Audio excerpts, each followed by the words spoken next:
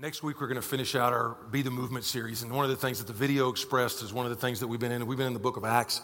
The book of Acts is basically a church history about how it was the largest religious movement in all of history. I mean, secular, Christian, everybody looks at that. It's like, that is unbelievable how that spread like wildfire. And people are like, how did that happen? How did that happen? I mean, you took a bunch of ordinary men and women who had little money and even less influence. And then literally over the course of the last 2,000 years, it's gone to every corner of the world, and including Western North Carolina, including impacting you because you're here today. And the question is, how did that even happen? And what we've seen over the last 5 or 6 weeks is there's really two things that are paramount in the book of Acts. And how did this happen? How did these ordinary people get used in such an extraordinary way? Because the question then is, okay, what about me and how do I fit into this story? Number one, you see that God gave them the Holy Spirit. The Holy Spirit is a mystery to a lot of people, but one of the things when you look at the book of Acts is, a lot of your Bibles say the Acts of the Apostles, but really it could be the Acts of the Holy Spirit. It's the Holy Spirit moving, orchestrating, pushing, probing, convicting, blocking throughout the book. The second thing that we're going to celebrate in a few weeks in a very clear way, and by the way, this will be the first time we ever have had Good Friday services at Biltmore Church. We've always, it's always been a great day, but we've never come together, and it'll be the most unusual service we've ever done. Good Friday. We're not going to get to the tomb on Friday. Understand that? So that service is going to be very, very different, but you can't really celebrate Easter and the empty tomb until you've actually gone to the cross. And on that Friday, on Good Friday, all the campuses will come together to this campus for several services, and what we're going to do is we will go to the cross. We won't even get to the tomb, but then Easter we will. But Easter, what we celebrate is what was such a convincing conviction that the early church had. And it helped them get through obstacles, helped them get through when they didn't even know how to answer questions. There's a scene in chapter 4 where Peter's like confronting these very educated people, very scholarly people, tons of degrees on the wall. And he basically goes this, he goes, I don't have all the answers that you all have, but I'm going to tell you, and I respect the degrees you have on the wall, but bottom line, the reason I can't be quiet about this, even though you tell us to, I respect your intelligence, I respect your degrees, but I saw a person that was alive and then dead and then came back to life, and if I have to pick between your degrees and him coming back from the dead, I'm going to pick him every time, and it gave them great, great boldness. It also helped them with obstacles. The early church really suffered greatly, much more than we in the West do at this point. You saw their property was taken. You saw their families were sometimes fed to the lions. And really, you saw tons of suffering. But they look back and it's like, if Jesus rose from the dead, Jesus is back from the dead, then he's going to figure out a way through this. And what we've been looking at is a we and a me thing. There's a we thing. We've been very much about looking about the way that Biltmore Church specifically needs to align itself, reaffirm this is who we are, this is what we're about. We want to align with what the early church said. This is what you're to be aligned to. And so what we've done over the last 4 or 5 weeks, and we'll finish up next week, are things like, we embrace the movement, we believe God's word, we pursue authentic relationships, we unify around the gospel message, not a bunch of periphery stuff. And then we'll finish next week with, I would say, has probably played the largest role in the history of our church and the way God has blessed this church. But today we're going to look at the most visible one. It's the one that has the most opinions in this room even. It'll be the one that will hit a variety of comfort or discomfort zones. And it is the idea of we passionately worship God. And when we talk about worship, let me just say again, when you look at the book of Acts, even at the start of this series, I thought, okay, when we talk about this, I'm going to have to get away from the book of Acts because the book of Acts is a missional book. It's not really a worship book. It's a missional book. Now, worship is mentioned a bunch of times, but it's just mentioned. It's never explained. The closest is this one right here, and I want to use it as a challenge before we jump into the text. This is a challenge that I want you to ask yourself, and then as you ask yourself the question, whatever the answer is, then push yourself to understand, okay, as a disciple of Jesus, if I am a disciple of Jesus, then I've got to push myself closer to a better answer to this question. And for some of you, like, I'm not a disciple of Jesus, and you're going to understand that your first real true act of worship is actually kneeling and bowing to the lordship of Jesus. But here's the challenge. Acts 16:25, about midnight, Paul and Silas were praying and singing hymns. You're like, where are they? Where are they? They're in church. They're not in church, okay? They're in jail. They're in jail. They don't know what their future's going to hold, and it says that they were singing and praying. Most of the time, that culture, you'd be hanging upside down, feet in shackles, upside down, and they're praying. Now, it says at midnight, about midnight. Now, that's actually chronological time for them. For some of you, that's where you are. Not clock time, but lifetime. It's midnight for you. Midnight is when your spouse has left. Midnight is when your company of 10 years closes. Midnight is when the doctor's report comes by. And it says at midnight, this is what they were doing. It says they were praying and singing hymns to God. And here's the part I want you to be challenged by. And the prisoners in jail with them, and the prisoners were listening to them. Now, suppose just for a second you had somebody listening to the way that you worship for the first 30 minutes this morning. The first 25, 30 minutes this morning. If somebody were to try to say, okay, this is what God is like based on the way that you worshiped the first 30 minutes. Your engagement, your enthusiasm, your participation, your offering, your whatever. Would they say, you know what, that is a great God that she serves? Bro, would they look at you and say, you know what, that guy really believes God is great and the glory belongs to Jesus? Or would they say, man, I don't know, he looks apathetic, she looks tired, she looks bored. What would they say? And what I'm going to challenge us is we're going to hit some uncomfortable zones. And I'm going to ask you based on whatever your personality is. I know that everybody got different personalities, different upbringings. Some of y'all came from extremely enthusiastic background church-wide. Some of you came from a more mainline denomination, very stiff, let's kind of keep all the hands inside the roller coaster at all times.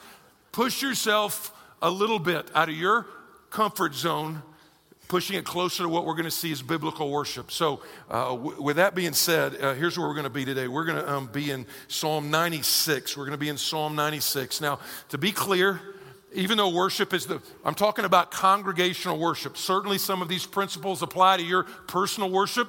When you're at home and you and your Bible and you pray and you sing or whatever, there's certainly some merit to be said. It's kind of in vogue today to say everything is an act of worship. And to some degree that can be true. All right, you can clean pipes if you're a plumber to the glory of God. You can change a diaper as a mom or a dad for the glory of God. But what we're talking about today is congregational worship. Talking about specific, intentional, collective, intentional ascription of worth to God.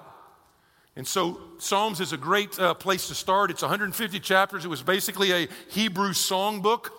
And they used this. There were songs of lament. There were songs of frustration. There were songs of, it runs the gamut of human emotion, but it also is a book of praise. So I'm going to walk through this a little bit and bring out a few things, explain it, and then apply it at the end. All right, so here's what it says. It says, oh, sing to the Lord. Worship does not equate to singing, but part of worship is singing. It's not the whole thing, but it is part of it. It's an important part of it.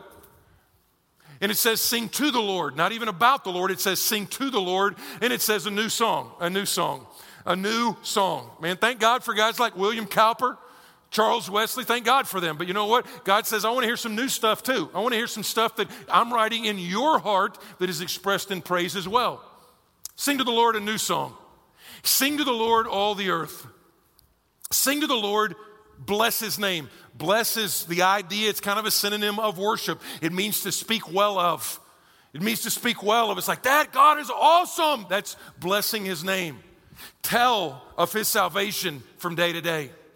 Declare his glory. Glory is evidence that God is at work.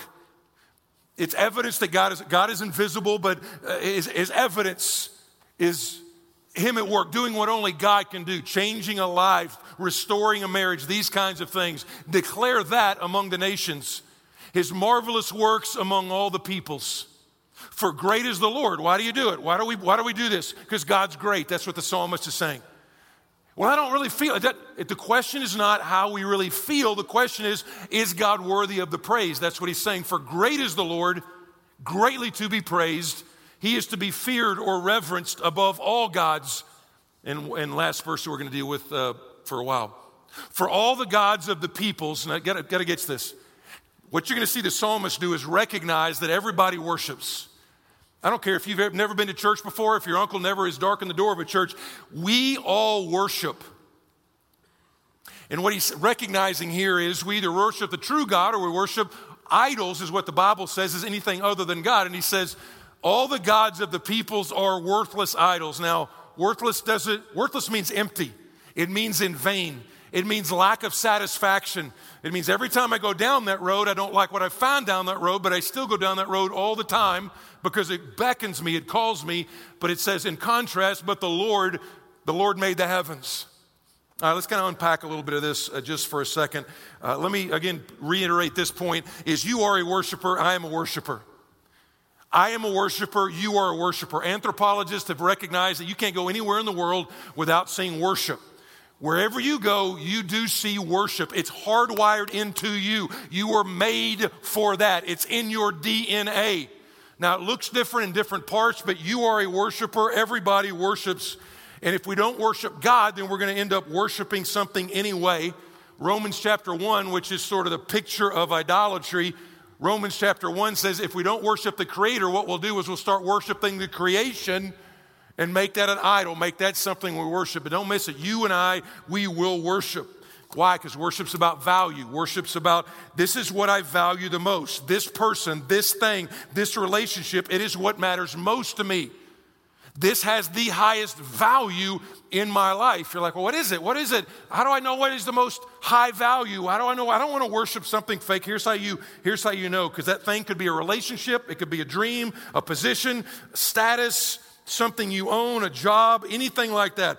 Whatever name you put on it, this thing is what you've concluded in your heart. It is worth the most to you. And whatever it is that you said, this is worth the most to me, you worship. That's what you do.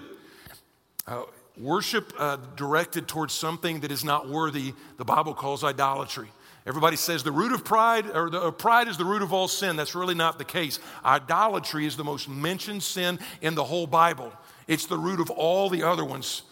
It's what God warns you about in number 1 of the 10 commandments. The number 1 commandment is, listen, don't worship worthless stuff, all right? Worship me, don't worship worthless stuff. When Jesus was asked, what is the number 1 commandment? What is the thing that sums up all the rest? And he says, it's a worship deal. You love the Lord your God with all your heart, soul, mind, and strength. And so when we look at a text like this, we got to understand you and I do worship. And you're like, again, I don't know what I worship. How do you find that out? You simply follow the trail of your time, your affection, your energy, your money, your allegiance. At the end of that trail, you're going to find a throne. And whatever or whoever is on that throne is what's of highest value to you. And listen to me, whoever is on that throne is what you or who you worship. That's how you find out what it is. Everybody in here, you got a throne. You got a throne in your heart. And who's ever on that throne, that is who you're technically worshiping. And God says, I want you to worship me. And you're like, that is so egotistical. I mean, what is God? God, who else would you have God worship? Okay? Who else would you have God worship? God invites us to worship him. He invites us. He says, come in here, get to the most joy-inducing, soul-satisfying thing that you can ever have. That's why the psalmist later would say, in your presence is fullness of joy. And it's not because God lacks praise, loved one. Please hear me on this. It's not because God is up there going, man, I wish I had some worshipers. God has got tons of worshipers, tons.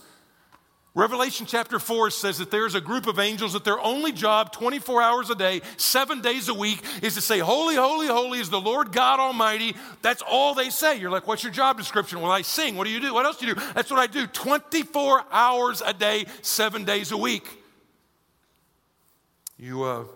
The psalmist also says the heavens declare the glory of God. The heavens declare the glory of God. So the most loving thing that he can do is say, I want you to worship me. And so he gives us a bunch of instruction.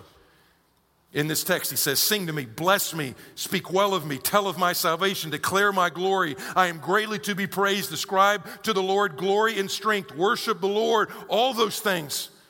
Now this week I was sitting there going, man, we should be like the best worshipers. Because here we are, thousands of years previous to this. They didn't know anything about the cross. They didn't know anything about redemption. Now, they had little pictures. They had little sonograms saying this is kind of what it's going to be like. They could go over to Psalm 22 and read about somebody who's a suffering servant, but they didn't know what you and I know. And please hear me on this. One of the most worshipful things you can understand is what John the Baptist said. The whole thing about worship is minimization of self, maximization of God, magnification of God. It's not about me, it's about God. It's why John the Baptist, when they came and said, hey, don't you know that Jesus is like taking a bunch of these people that used to follow you are now following him? Like, aren't you jealous? There's something about following some other preacher. And what did he say? He says, I must decrease, he must increase. That is worship. I have a little bit less of me, more of him. If you're like, what do I do in worship? Less of me, more of him. And as a gospel generation, we ought to understand that better than they do. Think about the lady at the well, the woman at the well, John 4. It's sort of like worship concentrate. There's probably more in that. I think the word worship is mentioned like 16 times just in John 4. And what a picture of the gospel. Remember when she's talking about worship and she wants to change it? He's like, go get your husband. And she's like, I don't have a husband. He's like, you're right. You've had 5 husbands, and the one you're sleeping with now is not your husband. And she's like, I didn't like the song. No, she tried to change the subject. And here's the beautiful point. The beautiful point is not that you and I are good people who like going to church and singing songs. That's not the gospel. The gospel is that you and I are rebellious, glory thieves, rule breakers, and God knows that and loves us still. It's the fact that we understand that Jesus did live the life we were supposed to live, then died in our place. And when we come to worship, what we do is we look into that yawning chasm of the difference between us and Jesus, and yet rejoice in the fact he has bridged that gap, so you and I should be able to sing far better than somebody like David writing some psalm. But amazingly, sometimes that even the longer you're a Christian, listen to me, the longer you're a Christian, this is what is so convicting. I've been a Christian like 29 years. I still remember the first time I ever, not growing up in church, I remember sitting out there with a hymn book reading, what was that? There was this one hymn that I was reading, and I was just in tears going, this is amazing. You know what I can do now? Now, because I'm a professional Christian, I can read that and even sing that hymn, and the eyes can stay amazingly dry. I know all the stuff now, and it ought to have more of an impact. I ought to be a better worshiper than I was then. And so, mature Christian, don't assume just because you know more, you're a better worshiper. Some of the best worshipers in our room today, some of the best worshipers at our church today, they've been saved like 3 months. Young man I met who got saved in the first service. After the service, he's just weeping like a baby. You know why? Because he's a worshiper. That's why. Because he's 10 minutes old in the Lord, and yet he's so broken and so grateful over what God has done. And so God invites us to worship. And so you're like, what is that? I got to have a definition. Well, if you're a note taker, which I would encourage you to, because you get more reward in heaven if you take notes. But here's the definition. Here's the definition. And I looked at like 20 definitions this week, so this is kind of a compilation of them all. It is my head. God doesn't want you to check your intellect at the door, all right? Mentally, love the Lord your God with all your heart, soul, mind, and strength, all right? Worship the Lord in what? Spirit and in truth, all right? So, all right, it's mental. It's mental. It's thinking. What am I singing? What am I listening to? It's my head and my heart. My heart is, that's where we kind of get our word passionately worship. My heart, my emotions. You're like, I don't want to show my emotions. I understand. Believe me, I'm there with you. But we'll get to that in a second. And my hands, what do I do? It's not just what I do when I leave here, but it's also physically. What am I doing physically in worship? There are so many physical commands in corporate worship. And we'll get to those. That'll push you out of your comfort zone just a little bit. It's responding to who God is. God invites, we respond. It's responding to who God is and what God has done. Who God is, his character, what he's done, his gospel, those things. So that's a definition of what it is. And so let me break that down just a little bit, and then we're going to kind of get into let me do the back end first and then the front end last. But who he is, verse 4, great is the Lord, greatly to be praised. He is to be feared above all gods. That's really what worship is. Worship is me recognizing the greatness, the glory, the majesty, the graciousness, the patience, the long suffering. It's me recognizing God is God. And listen, when God is not greatly praised and when our worship is not real big, it's not because God is not real big. It's because in my mind, I've created all of a sudden God is this little itty bitty God in my heart and in my life. Because listen, we are enthusiastic about what we think is great. Now, here's a confession time. I'll give you an example. All right, don't judge me, but up until this point, and I'm going to rectify this in the next week or two, but up until this point, I have yet to actually eat at Biscuit Head, all right? I hadn't eaten there yet. But for months now, every time you go up and down Hendersonville Road and see that one coming to South Asheville, all I'd hear is all our staff and all of our people, Biscuit Head is coming, Biscuit Head is coming. I'm like, I'd never eat. Is it good? Is it good? They got cat head biscuits. I'm like, That's why I'm not going there. But it's not like, that is a good, they're like, the food is awesome. It's carbolicious. It's so amazing. You got to eat there when it opens. I mean, I didn't have to prime that pump. I didn't have to say, what do you think about Biscuit Head? All I had to do was just even mention the name. And they're like, it's all about Biscuit Head. Why? Because they're excited about it. And what we're excited about is we are enthusiastic about it. And what we're enthusiastic about, we share. And so the psalmist is saying, great is the Lord. Great is the Lord. He is the one that's like, man, I ought to be enthusiastic about that. The Lord made the heavens. He said the Lord made the heavens. Now check this out. This is for some of you nerds that are like, I want to hear some statistics. See, our solar system, the diameter, because here's what he says. He's talking about creation. It says it's the Lord that made the heavens. So he's saying part of the way that you can worship is realizing that God actually created stuff. And I always joke about the fact that we of all people who live in the most beautiful part of the country, it ought not be hard. All you got to do is go to DuPont Forest or go to Triple Falls or Rainbow, whatever that deal. It's like, yes, there is a God that is awesome. But if not, then you could just, the solar system is 7.5 billion miles in diameter. 7.5 billion miles, that's just our solar system. If you go 65 miles an hour in a car, or if you're from Florida, you go 45 miles an hour in a car, but at 65 miles an hour, it would take you 13,000 years to get across our solar system. That's how big God is. And there's 100 billion solar systems in our galaxy. And there are 150 billion galaxies. And he's saying, listen, God stepped out on the front porch of heaven and made that, and he said he should be feared. He should be worshiped. You're like, what has he done? Now, verse 2 says, tell of his salvation. The psalmist is probably talking about Israel being rescued out of the slavery of Egypt and then brought into the promised land. So they're taken out of slavery, brought into freedom. But I'm like, that's a great picture of the gospel.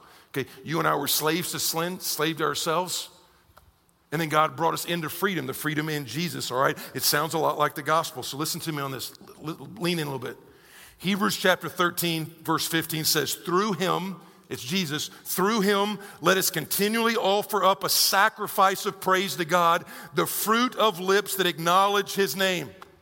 So what happens is when you come into worship, you got all these greeters. They're opening the door, giving you a bulletin, welcome to church. They're in the parking lot, glad you're here, come into worship.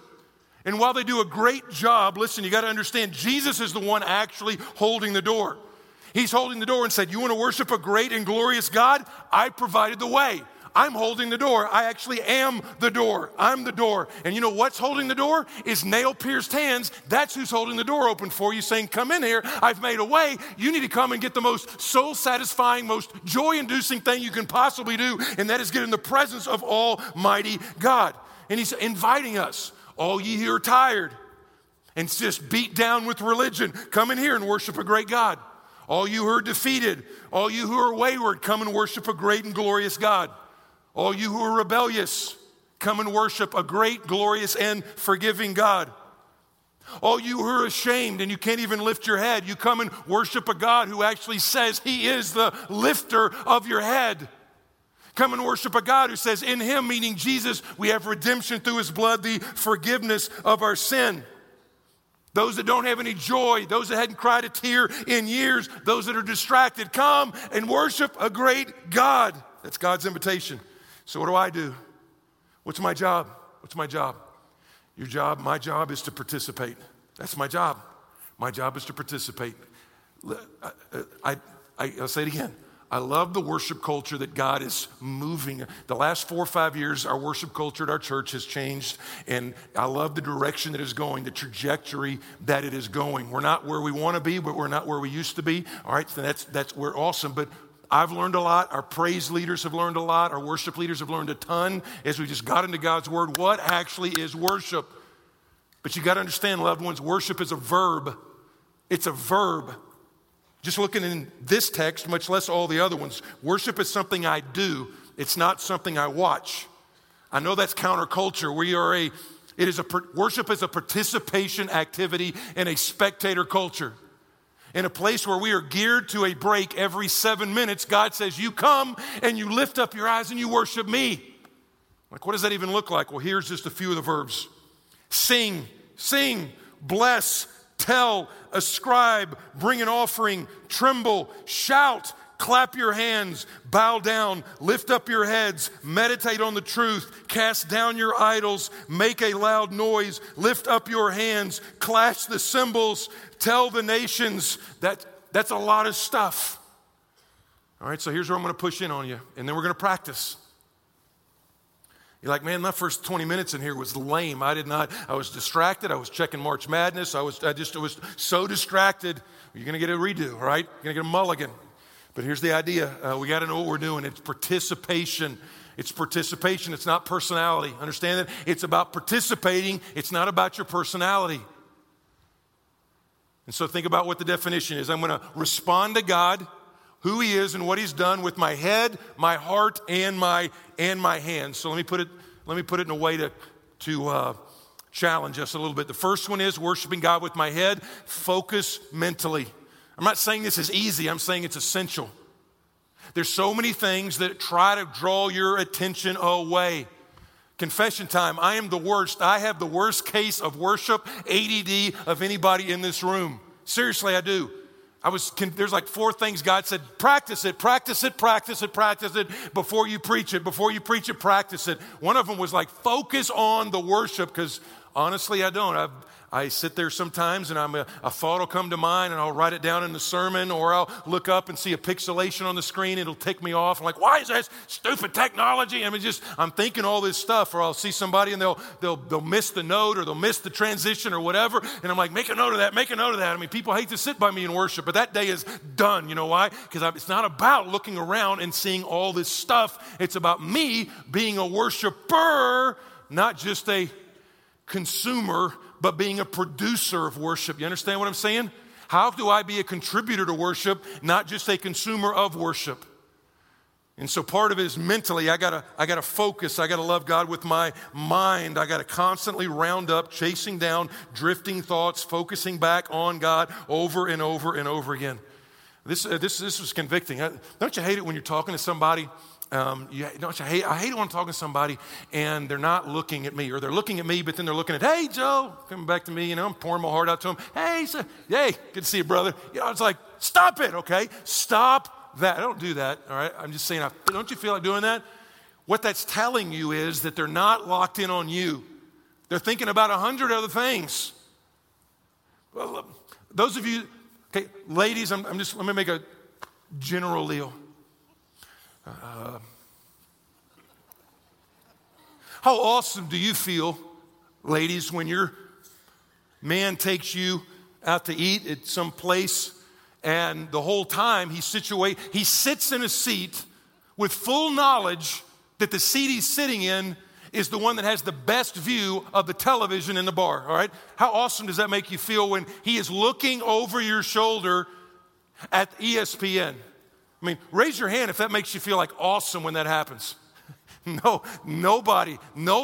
It's why, but how does God feel when we're at worship and we're singing a song about God and we're like anything but that, anything but him? Okay, let that challenge us, all right? I got to focus mentally, all right? How do you do that? There's some ways some of it's just I got to be intentional about it. Some of it's preparing. In this book, there's a whole group of Psalms. This is not one of them. There's a whole group of Psalms that are called the Psalms of Ascent. And what they would do is they would sing these songs as they journeyed up to Jerusalem or up to the temple. And the songs were preparation to get them in the right mindset so that when they got to the temple and when they got to church, they would be prepared to actually worship God. And so some stuff you and I can do, and obviously singing something on the way here is great as well, but here's some real pragmatic ones. If you got small kids, man, lay the clothes out the night before. Man, avoid that fight in the morning about getting little Junior into his Oshkosh, bagosh, whatever, okay? This is what we're wearing the night before. It's all laid out. I got even little breakfast stuff laid out, all that stuff. Why? Like, that's just not even very spiritual, man. It's very spiritual. It is. It's very spiritual. It's like I'm preparing to worship God Almighty. Read the text. All right, read the text. Most of the time, the text gets out on social media. The worship set oftentimes goes out on social media or Facebook. Look at the actual songs we're going to sing. Think about them so that when you get there, you're like, oh, I just never even heard of that before. All right, but mentally go there. I'll give you one example here in about a month, because some songs, it's hard sometimes to find really doctrinally sound songs that also sound really good. All right, it's hard. I mean, there's a few that are putting some out. We're blessed right now because some of our young folks, they have actually written some very, very good songs. A couple of them are going to drop nationally in May. But let me read you one bridge to one of the songs for the example of, if you think about it, you can just prepare your heart for worship just thinking about the songs even before you sing them. There's one of them that is called In Our Place. We've sung it a few times in here. Again, it'll drop in May. We'll give you the heads up on that. But here's some of the song of it. The first verse says, there is a Redeemer who gives the captives liberty. There's a Redeemer who gives the captives liberty. I mean, you could sit in that for hours. There's a Redeemer. Redeemer means somebody who bought somebody back. It's a picture of buying a slave off an auction block. It's a picture of, you know what, I bought somebody. They couldn't do anything for me, but I bought them off. That's a picture of what Jesus did. Jesus bought me. He paid the price for me. And as I just think about, God, I get to go meet with my Redeemer and all my brothers and sisters who've been redeemed as well. I got liberty, not perfection, but I got liberty. God has freed me to live forever. I mean, you can just go on forever. And here's the bridge. The bridge is, it is finished. It is finished. Your death for our dead. Jesus in my place. I mean, you could go there for, God, thank you. Just pray. God, thank you for dying in my place. And when I sing that song here in a minute, when I sing that song, I want to sing it with such gusto and fervency and gratitude that you're up there going, that's my daughter. She knows what I did for her. That's preparation. That's just preparing for worship. So part of it is right here. All right, we're going to go a little bit more. It's grow emotionally. Jesus said, love the Lord your God with all your heart and soul.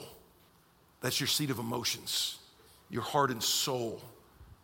Now, I know emotions are kind of a weird deal. I know if you're new here, you're like, where are you going with this? Where are you going with this? Let me put this out, make a couple of obvious observations. There's a lot of emotion in the worship songs. Even in Psalm 96, you've got fear, you've got gladness, and you've got joy just in one psalm. Other places you've got bowing down, other places you've got tears, other places you've got the gamut of emotions. I will say the dominant one in the book of Psalms is joy. It's joy. It's not the only one, but it's the dominant one. It's like joy. Most of our songs are joyful songs, not because of what we've done or not because life is awesome. It's because Jesus is good and Jesus has bought me with a price. That's why we sing those songs. But emotion does play a part in worship. And it plays a part in any personal relationship you have. I mean, again, let me use the marriage analogy again, be the last marriage analogy I use, but those of you, ladies, how would you feel if your husband came up to you on your anniversary and you're like, well, I'd just be glad he remembered. But I'm just saying, what if he came up to you on your anniversary and just in a monotone, very straight line voice like, honey, today's our anniversary. Happy anniversary. Here are some flowers for you. I love you. And walk back here.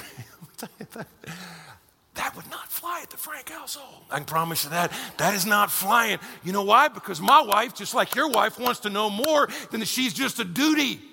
Here are my flowers. I obliged my duty. My wife wants to know not just that she's a duty, she wants to know that she is my delight, that I delight in her, that she is a joy, that I would do it all over again. And so when you and I sing to God, there's a lot of emotions that are in the Psalms. I can promise you, I've looked at all of them. What is not in there is looking cool with your hands and your arms folded with a cup of coffee in your hand, looking like you're bored to tears. That's never in the Psalms. It's not in there. I've looked. There's not one time in there. There's a bunch of other ones, but that one's not in there.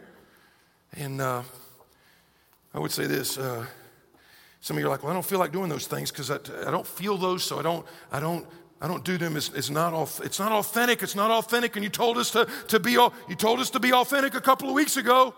And there's some truth to that. You don't want to come in here. Some of you came in here leaping, and some of you came in here limping today. All things in between. And so you don't want to just put on the happy Christian little smiley face. But on the other hand, you don't worship because you feel like worshiping. You worship because God's worthy of giving worth to. He's worthy of ascribing worth. He's worthy of recognizing how awesome He is. We actually, our worship leaders are never allowed to simply say, how do y'all feel today? It's not because it's necessarily wrong, but that's not even the context.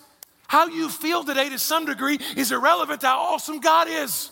And secondly, have you ever noticed that sometimes, well, here's what I don't even know who would be the psychologist, I guess, would say this.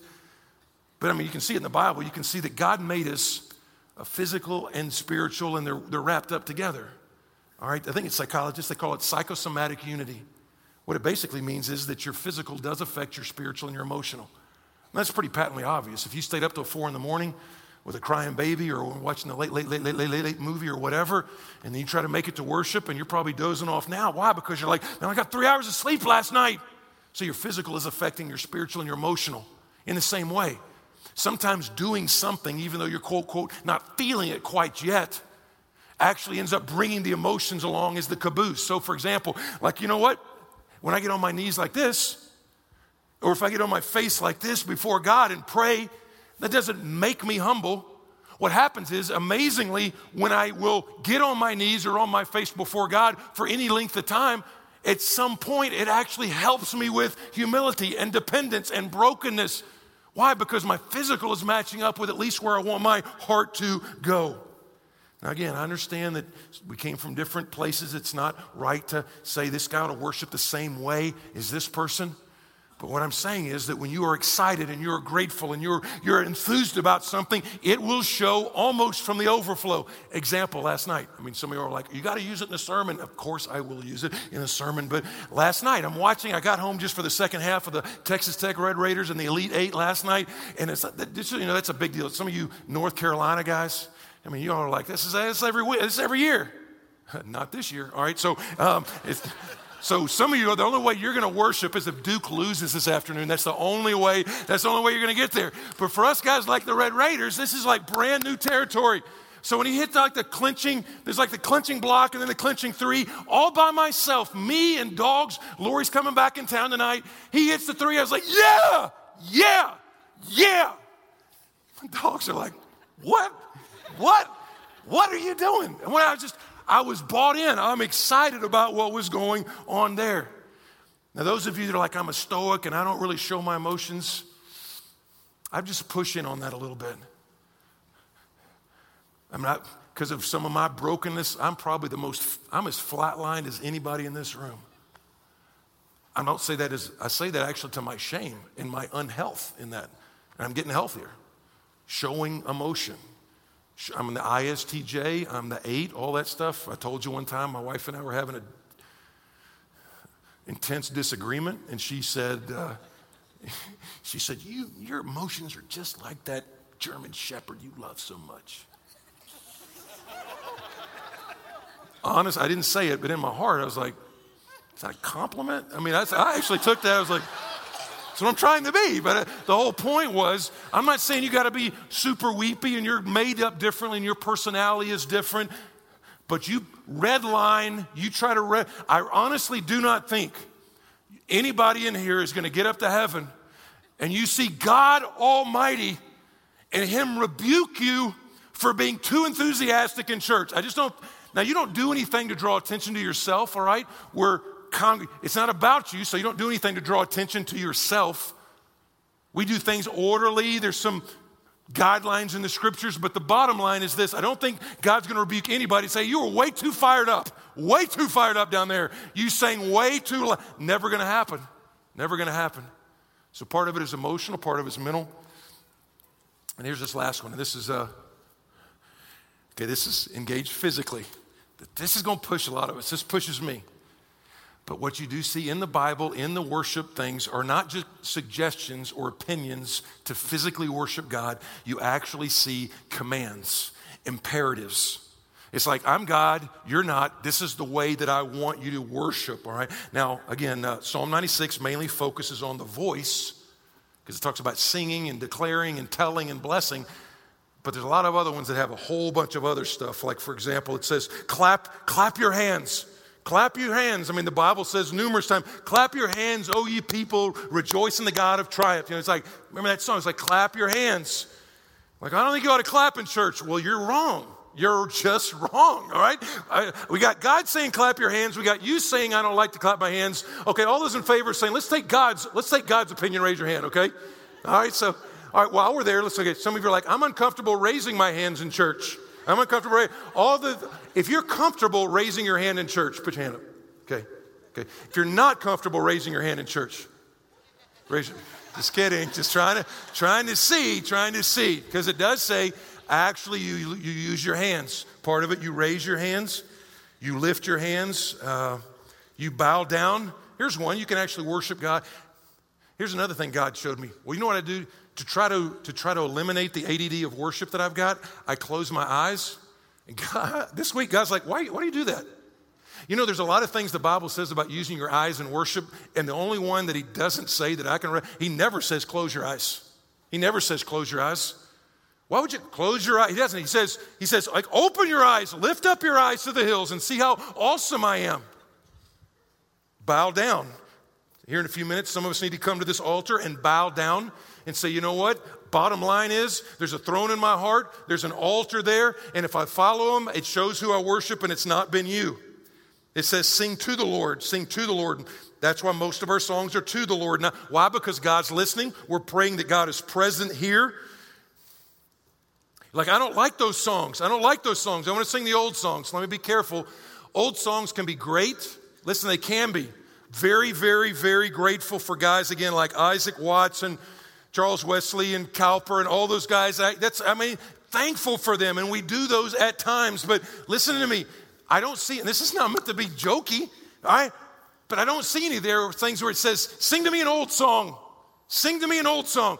But numerous times, including this text, it says, sing to me a new song. You're like, well, that doesn't mean new. That's got to be something in the Hebrew that doesn't. I looked it up. It means new. It means fresh. It means current. It means recent. It means sing to me something out of your own heart. Sing to me a new song. And so, you're like, well, I don't like the style. I don't like the style. And again, let me say something we say in Starting Point all the time. That's fine to not like a certain style. I don't like certain styles, but just understand that's a preference and not a conviction. Or it's a preference, not a biblical principle. The Bible does not ever talk about a particular style of music that God likes.